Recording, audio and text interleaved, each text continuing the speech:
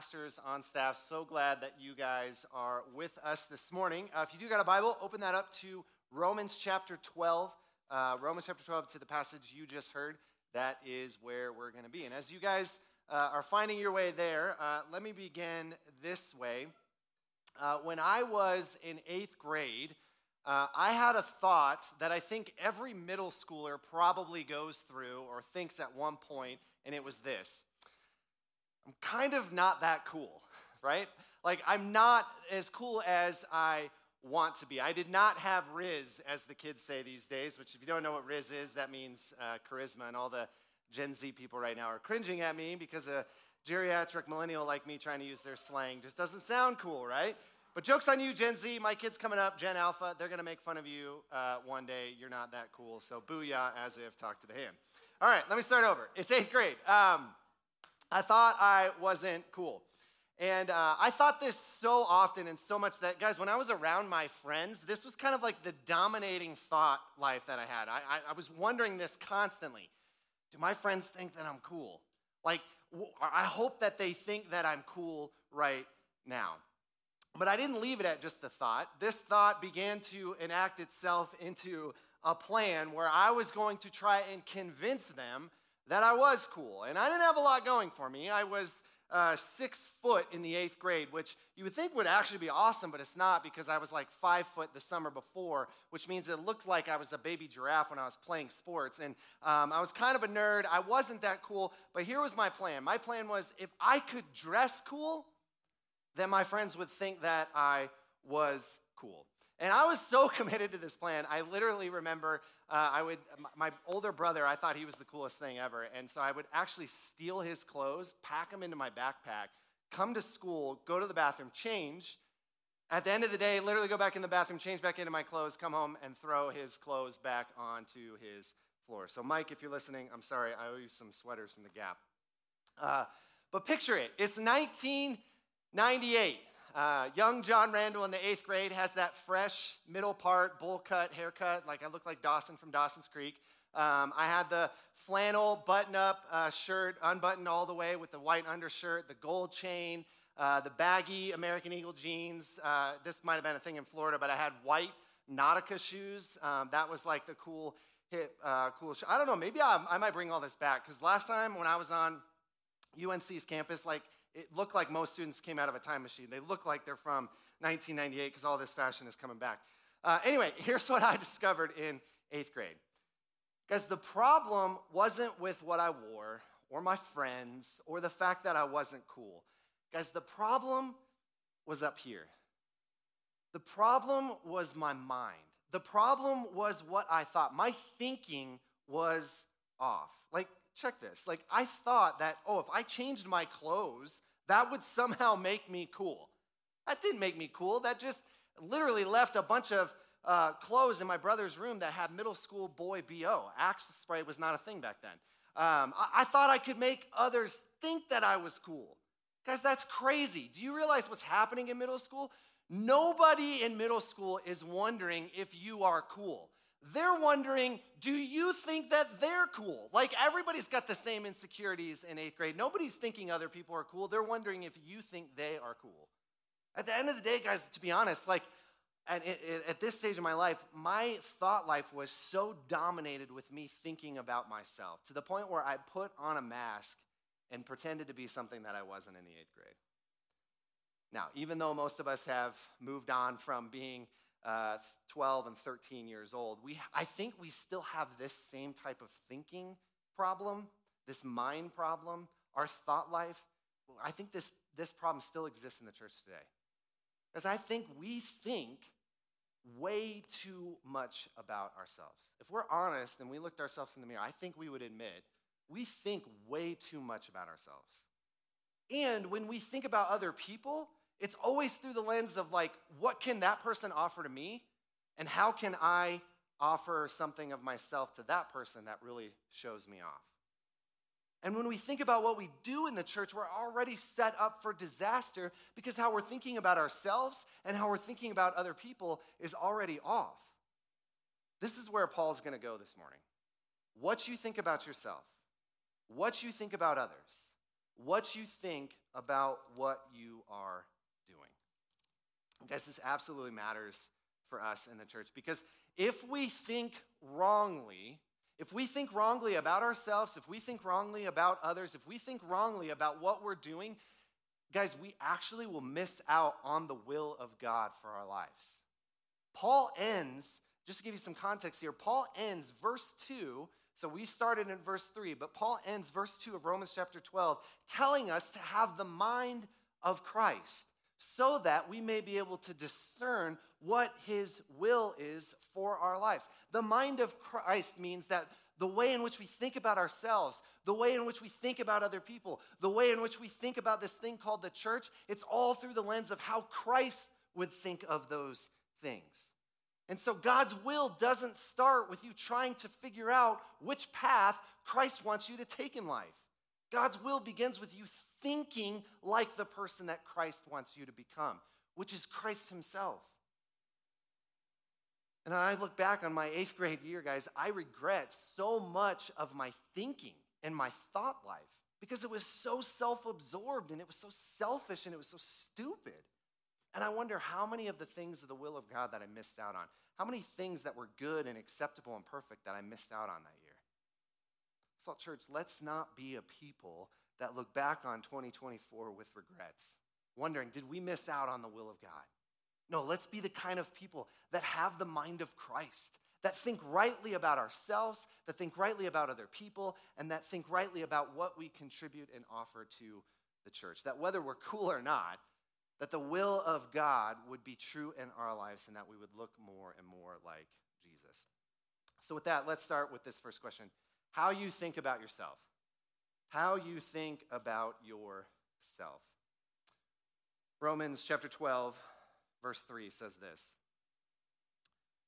For by the grace given to me, I say to everyone among you, not to think of himself more highly than he ought to think, but to think with sober judgment, each according to the measure of faith that God has assigned. All right, what I want to do here as we think about what it means to think about ourselves is I want to break down this verse because there's a positive command and there's a negative command. Paul is telling us not to do one thing, and he's telling us to do something instead. First, let's go over this negative command. Paul says, don't think more highly of yourself than you ought to. Don't think more highly of yourself than you ought to. And I think we all know people like this, right? These are the kinds of people that think their stuff doesn't stink. There's a PG-13 way to say that, but we're in church. I'll let you read between the lines. We've all met people who think way too highly of themselves. These are the people that they can't shut up about themselves. Every conversation that they have with someone, it's always turned back to them. They're entitled. They expect everyone to cater to their desires and be on their schedule. They can't receive advice, right? Because I just know what I'm doing all of the time. They think that the way they see the world is completely perfect and accurate. Their favorite phrases are, I've heard this before. Don't tell me what to do. I already know this. They're self-absorbed. They have a holier-than-thou attitude. They're prideful, right? At the end of the day, these are prideful people. Now, the sad truth is, all of us can easily think of someone who thinks too highly of themselves. Yet how many of us are willing to raise our hand and say, you know what? That might actually be me too. I'm the kind of person that thinks too highly of myself. And guys, this is how elusive pride can be. Because when we think we don't think too highly of ourselves, it's actually proof that we are thinking too highly of ourselves. Because only a person who would say, I don't think too highly of myself, would actually think too highly of themselves, right? Like, let me put this together. The person who says that they never struggle with pride, like if you're a person, I don't struggle with pride, that's not one of my things. That is a prideful statement. Only a prideful person would say that. Only a prideful person would think that they never struggle with pride. That, by definition, is pride. And then this is so hard to spot in ourselves because even when we're trying to be humble, pride can slowly creep behind and be mixed in. Like the other day, I had a great day. I worked like a 12-hour day, came home, and I was so tempted to just veg out and chill and do nothing. But I had that little self-talk in the car. No, John, you're going to go home. You're going to play with the kids. You're going to help cook dinner. You're going to take the trash out without being told. You're going to put the kids to bed, right? I did all of that after working a 12-hour day. And then I go to bed. I'm scrolling through Instagram, and I come across this wife who is on a reel complaining about her husband. And my first thought was, not me. I'm awesome. Like, I only not provide for my wife, but I'm like actually willing to contribute in the home too. Like, I'm pretty sure if you were to go to the definition of humility in the dictionary, it'd probably be a picture of me, right? That's like the thought that went through my brain. What is that though? That looks like humility all on the outside, but on the inside, it's just all pride, right? So how do we counteract this type of thinking when we think too highly of ourselves? I think the rest of the verse tells us. This is the positive part of the command. Paul says, don't, that's the negative, don't think too highly of yourself, but instead, think about yourself with sober judgment. Now, what's interesting here is Paul is correcting this way of thinking too highly of ourselves, but notice that he doesn't technically say that humility is the answer. It's not to say that, like, humility is not a bad thing. Like, we should be humble people. Being humble is the opposite of being prideful. That is a good thing. That's just not where Paul goes here. Notice what he says. He says, think about yourself with sober judgment. In other words, you need to think about yourself the right way. Notice his specific language. That word, sober judgment. What's the opposite of being sober? Drunk, which means you would have drunk judgment if you don't have sober judgment. Think about this. When you're drunk, everything that you have, your type of thinking, it's all impaired, right? You think ugly people are attractive. You think that you are invincible, right? That's why everybody who said, hold my beer, has always followed it up with, I probably should have thought this through. That's why Paul is saying here to use sober judgment. He's saying, hey, think this through. You need to see yourself in a clear and right way. Now, Paul qualifies how to do this, which is super important because the narcissist could easily think, I am thinking of myself in a sober way, and I think I'm kind of awesome. I'm kind of a big deal. No. We don't get to determine, based on our own opinion, what a sober judgment of ourselves looks like. Paul defines what it means to have sober judgment. Let me read the verse again. For by the grace given to me, to everyone among you, I say to everyone among you, not to think of himself more highly than he ought to think, but to think with sober judgment. How do we think of ourselves with sober judgment? It's the next line. Each according to the measure of faith that God has assigned. Now, this does not mean that if you believe something about yourself so strongly that it must be true. Paul's not arguing for positive thinking here. It's not like if you go into the mirror every day and say 15 times over and over again, I'm not a sugar addict, I'm not a sugar addict, I'm not a sugar, then that must be true. No, that's not what Paul's arguing here. Instead, Paul is saying a sober or a right way to think about ourselves is this. All of us should think about ourselves by the same standard. We should think about ourselves on the same level. And that standard is this. We are sinners saved by grace. We all have the same kind of faith when it comes to the standard of what we believe. We all in this room, if you are a Christian and you've placed your faith in Jesus, then the standard for all of us, the standard of our faith, is that you are a sinner saved by grace. That word measure really means a specific measuring unit, like a ruler or a measure. It's actually where we get our word meter. And the thing about a standard of measurement, guys, is it's always the same. They don't make rulers where the inches are all like different lengths. No, the inches are always the same. 1 foot is always 12 inches. 3 feet is always 1 yard. 8 ounces is always 1 cup. Standards of measurement are always the same. The same is true with our standard of measurement in the faith. We are all sinners saved by grace. That's what we put our faith in. One thing that I've learned about baking is that you need to be precise. Like, normally when I'm marinating chicken or if I have a pot on the stew, like, you can kind of wing it, right? It's like throw in a little bit of that, throw a little bit of this in. I'm not going to really measure anything. I'm just going to throw it in there. But when it comes to baking, like cookies or cake, like, you better be precise. Like, 1 cup of flour means 1 cup of flour. Like, you can't just be like, I believe so strongly in my ability to bake that I am going to determine what a measure of 1 cup equals. I mean, you could do that, but everybody's going to think your baked goodies are hot garbage. A cup is a standard measurement. One cup is always one cup. The same is true of our faith. We are all sinners saved by grace. Now, what that means then, the question that we have to ask ourselves is, when you think about yourself, are you measuring yourself against that standard? Or are you measuring yourself against a different standard? Do you see yourself as a sinner saved by grace? Or do you see yourself as something other than that? When you think about yourself, is the first thought that comes to your brain, I am a sinner saved by grace. And some of us might need to emphasize certain parts of that line. Or some of us might need to emphasize certain parts of the standard of our faith based on where we're at. Some of us need to see that we are sinners saved by grace. We're sinners saved by grace. Because some of us are so focused on our sin that we can't even see grace. We think we're so sinful that grace can't possibly reach us.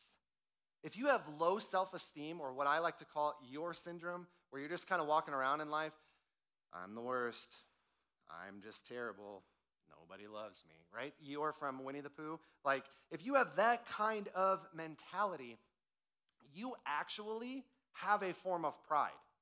Because every single one of your sentences starts with me, myself, and I. I'm no good. I'm the worst.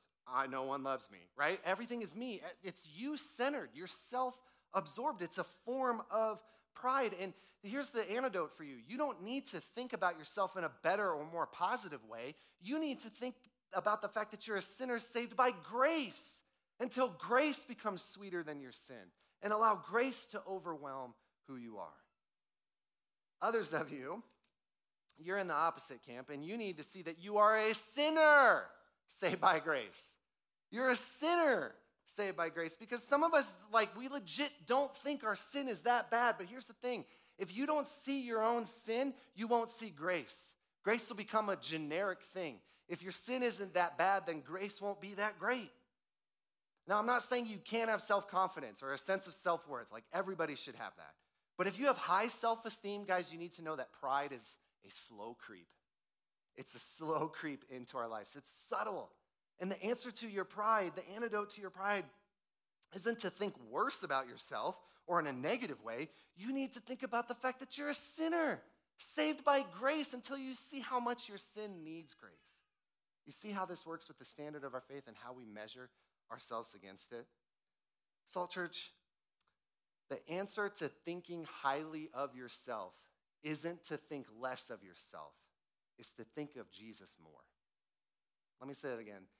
The answer to thinking highly of yourself isn't to think less of yourself. It's to think of Jesus more. And when you think of Jesus more, you'll think of yourself rightly. The most sober judgment you can make about yourself is to see yourself in light of the cross. You will never find the power to fight pride in your life and to think of yourself in a sober way until you see Jesus on the cross and how humbly he thought of you and how humbly he thought of himself and how much he thought of you. Philippians 2 says it like this: have this mind among yourselves, which is yours in Christ Jesus, who, though he was in the form of God, did not count equality with God a thing to be grasped, but emptied himself by taking the form of a servant, being born in the likeness of men, and being found in human form, he humbled himself by becoming obedient to the point of death, even death on a cross. Salt Church, Romans 12 begins with, in light of God's mercies, which means everything else that Paul's going to say in the rest of the book of Romans falls under that banner. We don't do and act and live and think in an attempt to earn mercy. We're doing all of those things because we have already received mercy. Because what Jesus has done for us, it now changes what we do for him. The power to not think the power to not think so highly of yourself and to think of yourself with sober judgment, it's found in looking at the Savior who went to the cross and humbly thought of himself so that he could think much of you. May this be what we think about often. It'll change the way we think about ourselves. Now, Paul's going to show us how to think of others here. How to think of others, which is the next part of the verses 4 and 5. For as in one body we have many members, and the members do not all have the same function. So we, though many, are one body in Christ and individually members of one another. Okay, so Paul is using an analogy here of a body. And he's essentially wanting to drive home two ideas about the church. One is that we're diverse, and two, we are united. We're diverse and we're united. Those are the two things he wants to drive home with this analogy of the body. And these ideas communicate the same application, and it's this: we need each other. We need each other. And so the question becomes, when we think about the church, are we thinking, man, I need these people, and these people need me? Because if we're not thinking that, we're not only thinking wrongly about the church, but we're thinking wrongly about what people ultimately need. You and I need the church. We need each other. Let me show you this. The first idea that Paul communicates here is that we are diverse. We're diverse. Notice in verse 4, he says, all the members of the church don't have the same function. In your body, the eye or the nose or the ear, they don't all have the same function. The same is true in the church. None of us all have the same role. We're all diverse, which means we need each other because we're all offering something unique. No one in this room has all the talents and all the resources and all the influence. It's spread out amongst us. Why? So that we would know that we need each other. Now, here's the thing. I don't think the thing that will kill our diversity or harm or hurt or threaten our diversity is uniformity, the opposite. It's not like, I'm not arguing that we should just all go be cookie-cutter Christians and we should make each other all look the same. That's not what I'm arguing. I don't think that's a good thing either. I'm just saying that's not the greatest threat to diversity. The greatest threat, I think, to diversity in the church is self-sufficiency. Because here's the thing about self-sufficiency. It stops using sober judgment and sees ourselves as sinners in need of grace, and instead, we start seeing ourselves in need of no one. One thing I love about my wife is that she is so servant-hearted. She absolutely loves people. It doesn't take much for you to be her best friend, and she will shower you with anything that you need. If you're hungry, she'll cook you a 4-course meal. If you're lonely or bored, she'll invite you over to the house to hang out. If you're sick, she's going to run to Walmart, probably buy every medicine known to man, a box of tissues, and be over at your house immediately. She just loves people ferociously. But a couple years ago, my wife began to notice that one of the things she doesn't do so well, she doesn't let other people love her well. If she was sick, she wouldn't really ask for help. If she was lonely and bored and somebody asked her, like, hey, are you okay? She'd probably be like, I'm fine. Even though she would really be bored and lonely. If somebody invited her over for dinner, well, it probably depends on what you're making. If it's a meatloaf and meat and potatoes, she's probably over your house tonight. If it's seafood, you might not be her friend anymore. But my point is this: Lacey is great at serving other people, but she wasn't so great at letting other people serve her.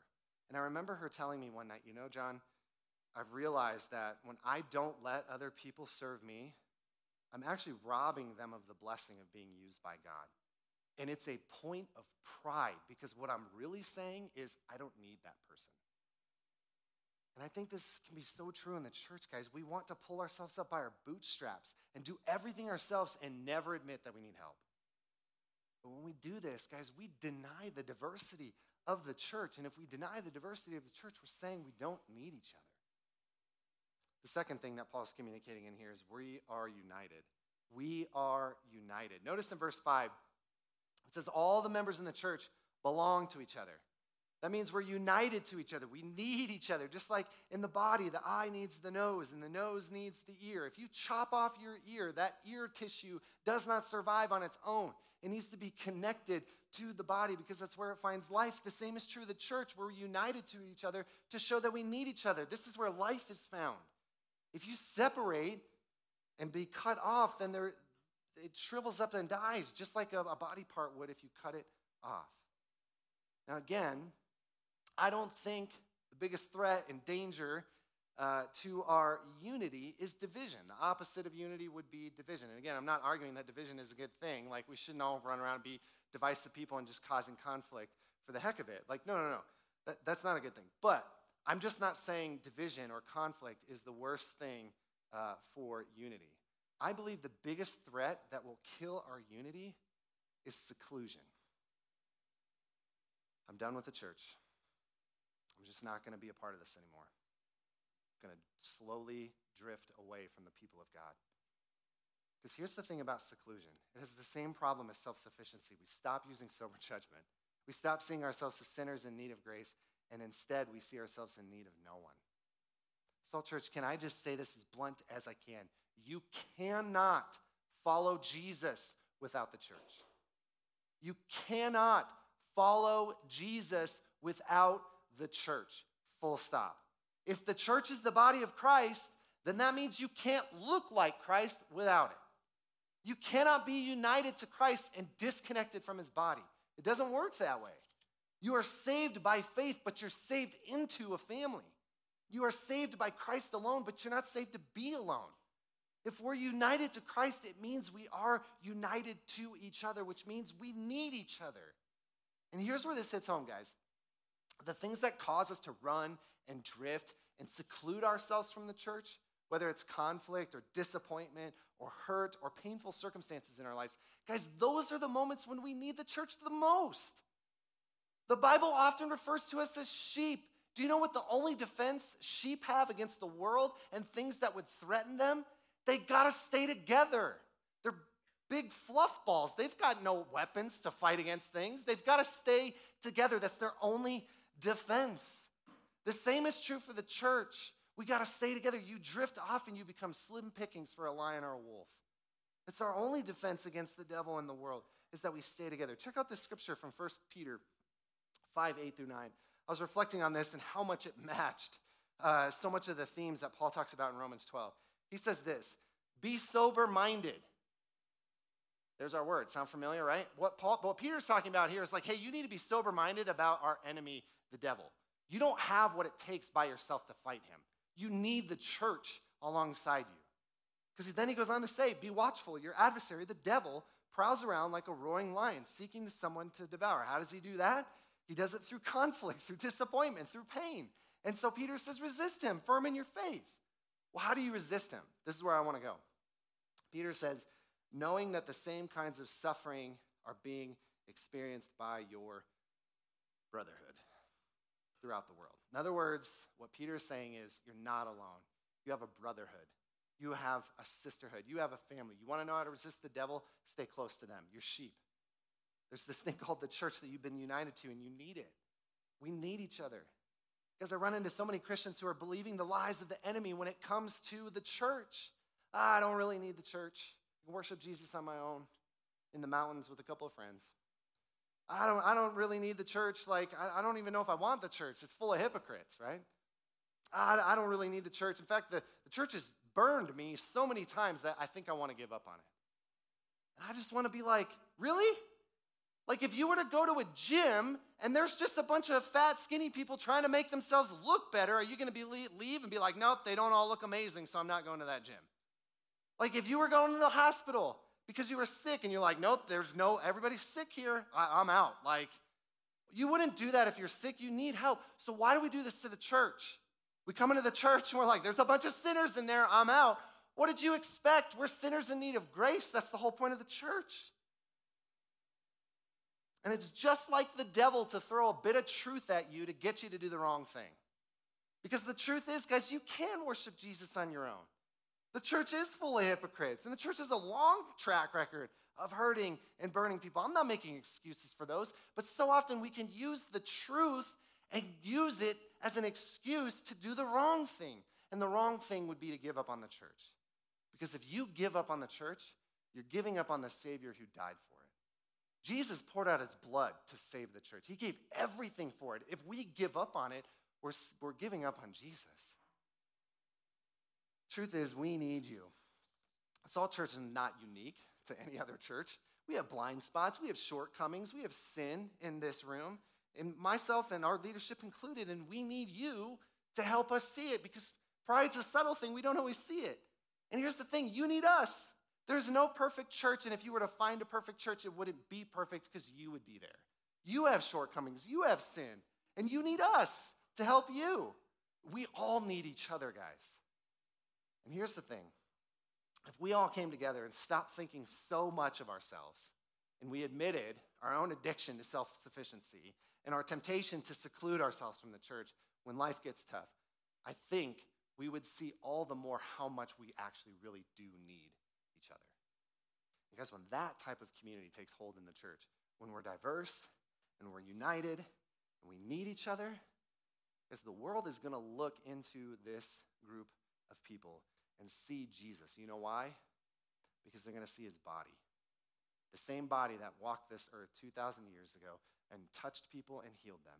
The same body that got in the dirt on the hands and feet and washed the disciples' feet. The same body that hung on a cross, poured out his own blood to show the world how much God loved them. Guys, that's what we are called to be. We represent Christ's body until Christ himself returns. May this church, when you peer into it, may you see Jesus.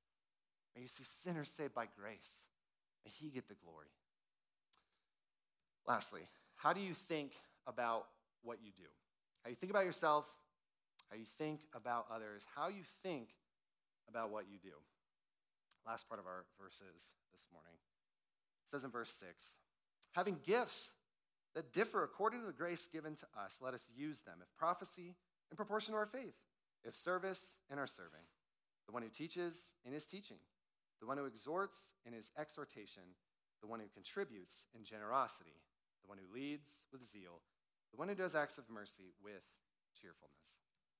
Okay, there's just some topics that Christians love for some reason, and spiritual gifts seems to be one of them.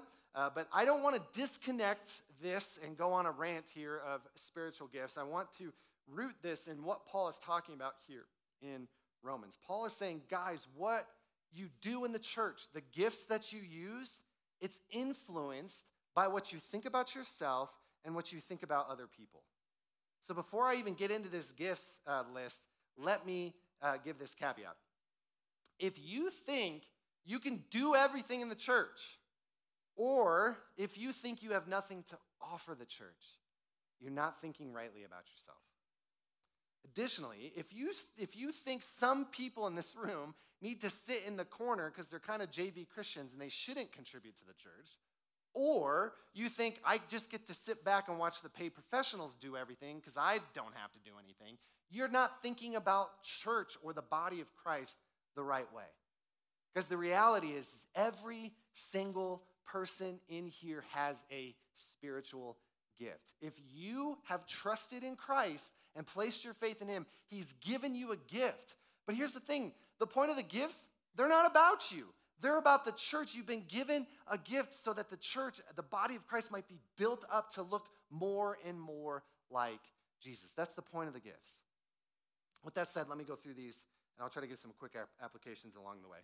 The first one's kind of the more heavy-hitting one because everybody always wants to know about it, so I'll try to move quickly through them. But the first one might take a while. Prophecy. There's a ton of debate surrounding this issue of prophecy. I'm not going to answer everything here. I don't think Romans 12 is fully about prophecy. But let me at least answer two questions. First question is this: what is prophecy? What is it? It's a specific word from God given to a specific person or place. That's the easy definition of prophecy. A specific word from God given to a specific person or place. Or put it another way, it's a revelation from God or received by the people of God. A revelation from God received by the people of God. And prophecy can kind of take different forms. Sometimes prophecy is a call to people to repent. You see that all over the Old Testament. Sometimes prophecy is insight into specific situations. Sometimes prophecy is dreams or visions or object lessons or even predictions of the future. So that's what prophecy is. I want to answer the second question because I think it might be more important. How do we use prophecy? How do we use prophecy? Now, full cards on the table here at Salt Church. We believe that the spiritual gifts that you see in your New Testament, they are for today. They are for the church today. But as a church, we are always going to be guided by this book, which means how we use the spiritual gifts will always be guided by what the scriptures say. And Paul tells us in this text how to use prophecy. He says, use prophecy in proportion to our faith. Now, in proportion to our faith doesn't mean the amount of faith you have. It's not like, oh, I believe this so strongly, therefore it must be prophecy and it must be true. No. Paul is using the word faith here the same way he's using it in verse 3. He's not talking about your personal faith. He's talking about the collective faith of what we believe as a church. He isn't talking about how much we believe, but rather what we believe. It's our doctrine. It's our theology. It's what we confess to believe is true of our faith. In other words, guys, he's talking about the Bible. Paul is arguing that prophecy will never contradict Scripture. It always comes underneath it. In fact, I would argue, guys, prophecy does not carry the level that this book does. It doesn't have that kind of authority. Prophecy is not only submitted to the Bible, it doesn't carry the same authority as the Bible. There's this crazy scene in Acts where the Apostle Paul gets a prophecy about going to Jerusalem, and they're like, don't go. You're going to get imprisoned. What does Paul do? He actually disobeys and disregards that prophecy and goes to Jerusalem anyways, and still ends up in prison because the prophecy was true. Guys, I think at bare minimum, that means the gift of prophecy is not binding on us like Scripture. And can I be so bold to say this? If and when we use the gift of prophecy, guys, we should never say, God told me to tell you. God told me to tell you, fill in the blank. We should never say that unless you're following that up with a Bible verse. God told me to tell you. I'm going to read from Philippians chapter 2. Like, okay, then yes, you can say that because all Scripture is God-breathed. But if you're coming to someone with the gift of prophecy and your lead-off statement is, God told me to tell you, no, you're doing it wrong. You know why? You're thinking way more highly of yourself than you ought to. Instead, you should come and say, I think this might be from the Lord, but let's test it together. That would be a much more humble way to approach the gift of prophecy. 1 Thessalonians 5, 20 through 21, I think gives good handles on this gift. It says this, do not despise prophecy, but test everything. Hold fast to what is true, hold fast to what is good. There's two different ditches we can fall in the church. Some of us in this room, we actually just straight up despise prophecy, right? We've seen this gift abused. It freaks us out, so we just write it off, right? I don't want anybody who comes and speaks this prophetically, don't want it. Because we're actually disobeying Scripture if we just do that. We're despising it. And then others of us fall in the other ditch where anybody who comes to us and says, thus saith the Lord, and claims to be a prophet, we just take in what they say wholesale. And we're gullible. Oh, you must have the gift of prophecy, so I'm going to receive it. No, guys, the gift of prophecy is not infallible. Paul would not say to test prophecy if prophets were just accurate 100% of the time. If we're called to test it, that means prophecy can be wrong. Some of us need to learn to test things and hold on to what is good. This is why the church, guys, is so important. If we're ever going to do prophecy well, we need to know each other in the church so that when we test prophecy together, we can say, this is good. Let's leave the rest aside. All right, let me speed this up and move through the gifts. Second one is service. Service is exactly what you think it is. It's people serving. And a great example of this in our church is all you incredible people on our serving teams. You show up at 7 a.m. to unload that trailer.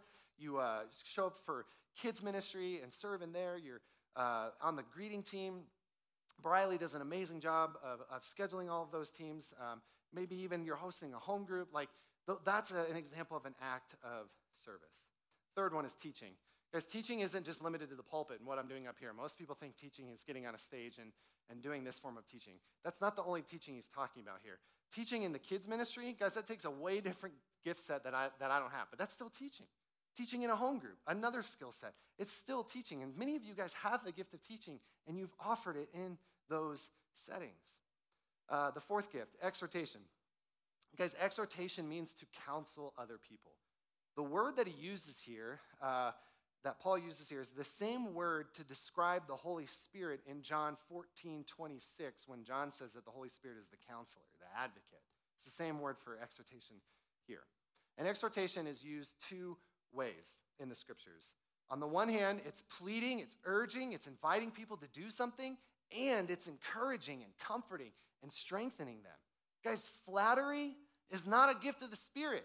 If you're one of those people that just go up and compliment everyone all the time, like that's not a gift of the Spirit. We also have to help people see their failures. Likewise, criticism is not a gift of the Spirit. If you're the kind of person that just goes up and says what people are doing wrong all the time and you never celebrate them, like that's not the gift of exhortation. You need both. You need to say, hey, I want to help you grow in this area, but also, man, good job over here. It's both helping people see their failures and celebrating them at the same time. The fifth gift is contributes. Some of you guys have jobs that make lots of money. And that's a great thing, believe it or not. I talk to people, especially when they're younger, and they think, I just got to get out of this job that's making, 6 figures so that I can go do something spiritual, like be a pastor or be in the ministry. No, you don't. God's given you a gift to make money. You need to leverage that position for the kingdom of God. Now, let me be clear. Making money is not a sin, but the love of money is a sin. When you love money more than people, that is a sin. And here's the scripture's even more stark with it than that. Guys, with riches just come a whole lot more temptation. If you have a lot of money, it comes with more temptation. That's just the reality of it. And yet at the same time, it also comes with a lot of opportunities to be generous. And I also want to encourage people, just because, you don't have to have a lot of money to have the gift of contributing with generosity. You can be poor and still have this gift. I know this because in the New Testament, there's a scene where this poor widow is commended by Jesus for her gift of generosity more so than the Pharisees. Why? Because the Pharisees gave out of their abundance. It wasn't sacrificial. It was out of their bank account, and they didn't even see it. They continued to just live the same way that they've always lived, right? Even though it was a lot of money that they were giving. Whereas the widow, she's commended by Jesus. Why? Because she gave all she had. It was sacrificially. It cost her something. And I'm not saying you need to give till you're in the poorhouse, but I do think this means that God wants us to contribute in ways that are sacrificial and cost us something. And whether you have a lot of money or a little money, you can have that gift. And can I just take a second here and say thank you to the many of you who have used this gift in our church. You've contributed and given sacrificially in amazing ways. You've lived differently so that this church could make a difference in this city. Because we couldn't have done this without you. We can't continue to do this without you. Your gift matters. The 6th gift here is leadership. Leadership in God's kingdom is defined by going to the bottom and not trying to get to the top, right? It's servant-hearted. It's not self-interested. So when Paul says to lead with zeal, he's saying leaders should passionately and intensely put others ahead of themselves. There's a great example of this in the New Testament with Titus. Paul uses the same word zeal there to describe him, and he says, man, this guy cared about you so much with zeal that he actually paid his own way to come visit you guys in the church. And what Paul is saying here is, man, this guy put you so far ahead of himself. That's what makes him a good leader, that he was willing to, with zeal, pay his own way and not be a burden to you. He cares and puts other people above themselves. That's the sign of a good leader. And the last one is acts of mercy. We're all called to have mercy, but some of us just, I think, have incredible patience and care to enter into spaces where mercy is just really needed. If you're a nurse, you probably have this gift. That you need to have this gift if you are a nurse. And all 2s, I think on the Enneagram, would probably also have this gift of 2. But notice a gift of acts of mercy. But notice what it says here. We need to do acts of mercy with cheerfulness. So often we want to do acts of mercy solely for the purpose of others noticing us. And when we do that, guys, it just creates bitterness. There's nothing worse than when I am in my house and I'm doing the dishes and I'm just huffing and puffing and complaining the whole time and I'm giving my wife the stink eye and I'm like, girl, you better notice me. Look at what I'm doing. And then look at this act of mercy, right? But guys, that's not mercy. That's just mean, right? All right, that's the list that we went through here. Here's the thing. It's not an exhaustive list, right? So often when we come to this, we're like, well, my gift wasn't in here, so apparently I don't have a gift. No. The list is not exhaustive, and I think Paul is doing that on purpose so that when we think of the church and when we think of ourselves, we remember, guys, this isn't about us. It's about Jesus and what he is doing in our midst. Now, at this point, everyone wants to know what their gifts is, right? How do you know what it is? There's no shortage of tests that you can take online. I think most of them are hot garbage, but you can take a test. I don't care. But I do think the test gives the text, not the test, gives us a better way to figure out our gift than an online spiritual gifts test. Verse 6 says it this way. Having gifts that differ according to the grace given to us, let us use them. You want to know the best way to figure out your gift? Go use it. The truth is you don't even know what you're gifted at until you begin to use that gift. So just jump in somewhere. Start serving. You'll figure out whether it's a gift along the way. Ask yourself, am I passionate about this? God wouldn't give you a passion and then not give you a gift alongside that, right? Like, you're not going to be like, don't overthink it. Like, if you're passionate about something, it probably means that God is giving you a gift for that area. Ask yourself where you've seen gaps and needs in the church. If you come to us and say, I think you guys should start XYZ ministry. I'm going to look at you and say, great, I think God's calling you to start that ministry because God's clearly put it on your heart. Ask others what you are good at. I thought for years I was going to be a worship leader, and I had to have some people say, I don't know, bro, I don't think that's your gift, right? Also, we need to ask, who do I need to tell that they have a gift? So many people are just sitting on the sidelines, not doing anything in the church because they're waiting for someone to tap them on the shoulder and say, you know what? You're gifted at this. You should jump in. Last thing I'll say on this, guys, it's not a license not to serve with your gift, right? So it's not like if we come to you and we're like, hey, we really need help in kids ministry. Hey, there's this need that you can contribute. Hey, there's this act of mercy that we all are asking you to contribute to. You can't sit back and be like, well, that's not my gift. No. A gift is not an excuse not to serve in an area. In a sense, we're all called to serve with these gifts. Some are more gifted than others, but we're all called to help each other grow and mature and look more like Jesus as the body of Christ. I've already gone way too long, so let me close with this. When it comes to how we think of ourselves and how we think of others and how we think of what we do in the church, I want to close with these words from Philippians because I think they speak over this section of Scripture. It says this: finally, brothers, whatever is true, whatever is honorable, whatever is just, whatever is pure, whatever is lovely, whatever is commendable, if there's any excellence, if there's anything worthy of praise, think about these things. Let's pray. Father, I thank you for this morning. I thank you for each person here. God, each person came in here thinking some things about themselves. Each person came in here thinking about other people. Each person came in here probably wondering what they actually contribute to this church. Does it matter? Do their gifts matter? God, I pray that this morning, each person in here would have the mind of Christ, that we would come to you receiving the mercy of God for us, that we would see ourselves as sinners saved by grace. And with that thought, would we begin to treat other people knowing that we need them? Would we treat them with love and kindness and grace and mercy, the same kindness, grace, and mercy and love that we've been given through Christ? And in turn, would we see that we have gifts to use to help build other people up, to help other people when they think about themselves, see that they're sinners saved by grace? God, would we use our gifts never as a platform and as a way to give ourselves praise? We're not that big of a deal. But instead, would we use our gifts all for the glory of Jesus? That when people peer into this church, they would see people who don't think highly of themselves, but think of themselves with sober judgment. They would see a people that need each other when they see a people using their gifts to serve each other, that the name and fame of Jesus might be magnified. Oh God, would you do it in Salt Church? It's in your son's name I pray.